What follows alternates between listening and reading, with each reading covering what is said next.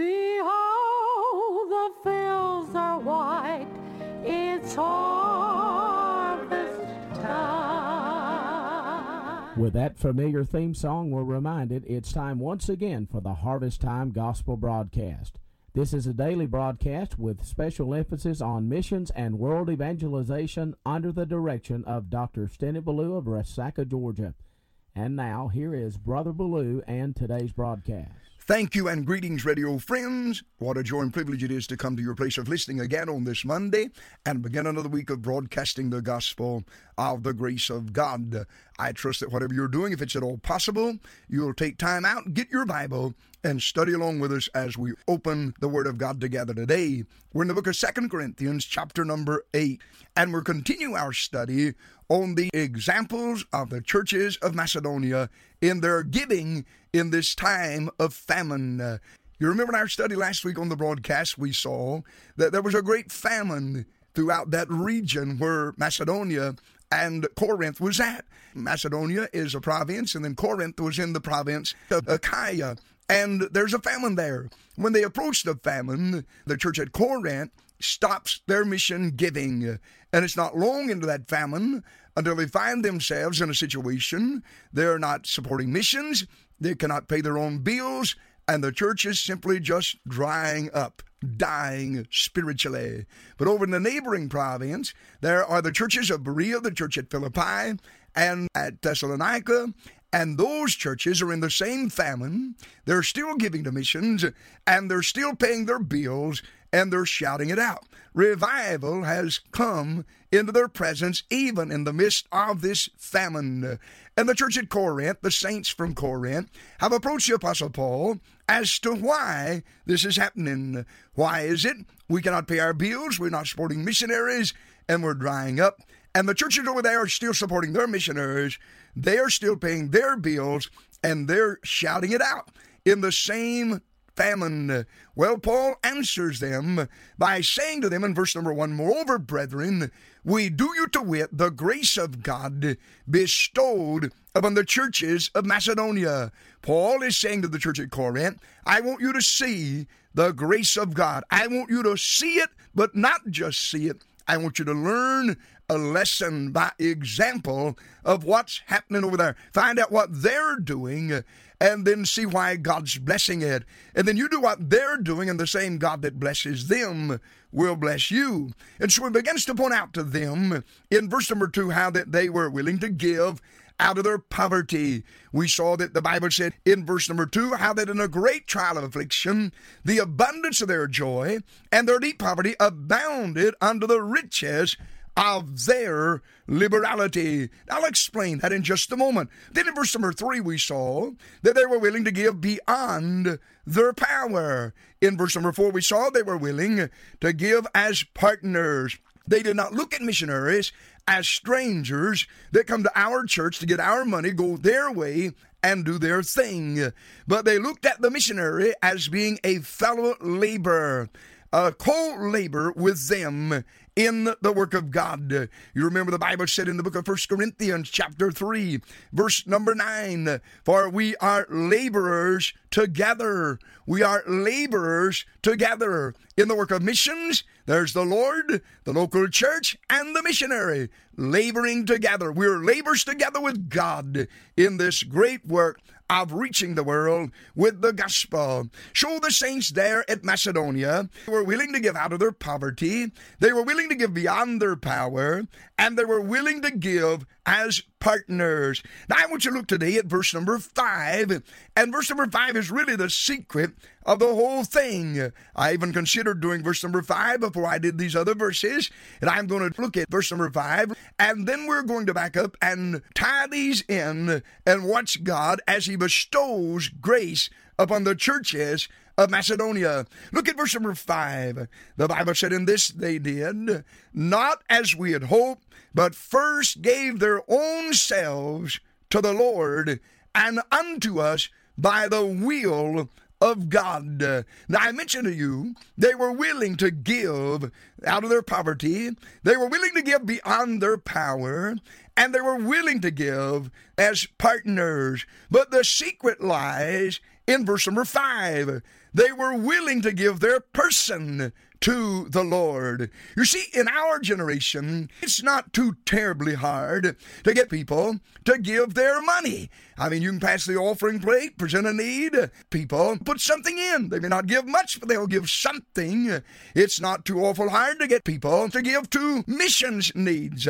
You mention a need, you set up a system of giving to missions as it's taught in the Word of God, and they'll participate. You mention any special need, a love offering, a special offering, and it's not too difficult to get people to give a piece of money. But that's all they want to give. They don't want to give any farther. When I'm preaching this from a pulpit, I demonstrate by simply doing this. I set an offering plate upon the pulpit where I'm preaching, and then I step back a couple of steps, and I lean forward as far as I can stretch, and I drop the piece of money in the offering plate. But what I'm saying is, I'll give my money, but don't ask any more.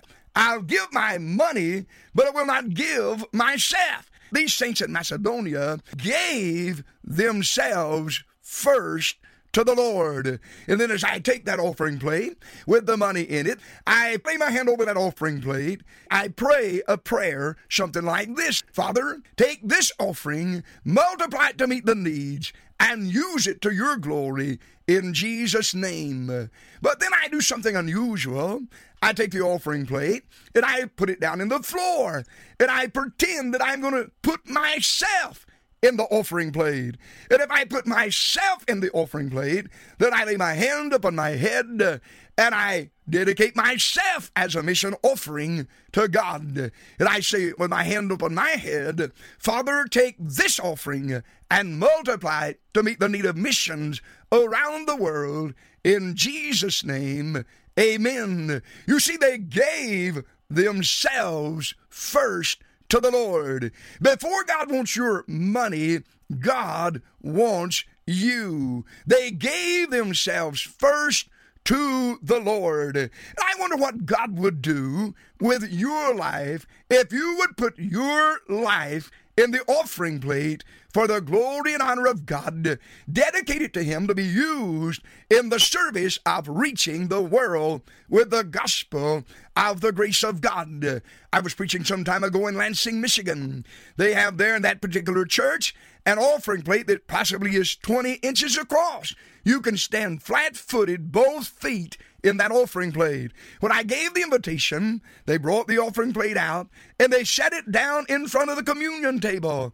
And the pastor asked the people who were willing to give themselves to come and stand both feet in that offering plate and dedicate their lives to God in the service of the Lord. And those that responded did step in it, dedicate themselves to the Lord. But then I remind you something else. When I put myself in the offering plate, it's not just me, but as I put myself in the offering plate, my wallet comes with me. My keys to my automobile, my house, everything that I've got on my person comes with me. But then my person is there, my mind, my heart, my body, my soul. You see, when I put myself in God's offering, then I'm giving my all to the Lord Jesus Christ. That's what they did here at the churches of Macedonia.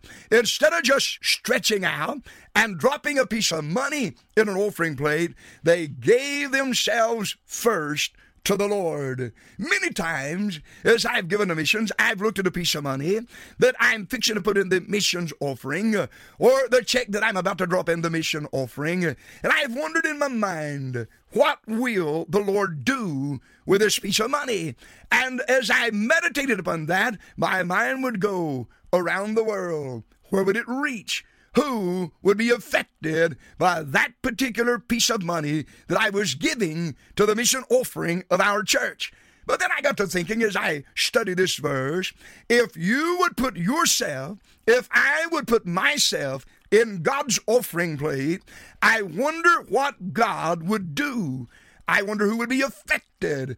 I wonder how many lives could be touched and transformed by the miraculous power of the Word of God if we would give ourselves first to the Lord. So they gave themselves first. Let me just say right here, as you listen to me, Whether you be in an automobile, whether you be at home, in the hospital, in prison, wherever you may be listening to my voice this day, right now, there where you're at, you may be driving, and you cannot do this physically, but in your mind, would you today vision an offering plate sitting in the floor there close by you? Would you, in your mind, in your heart right now, step from where you're standing or where you're sitting and put yourself in God's offering plate? Then would you pray a dedication prayer of your life? Would you say, Father, this offering that I'm giving is myself. Take me and touch me and transform me and use me to meet the need of missions around the world.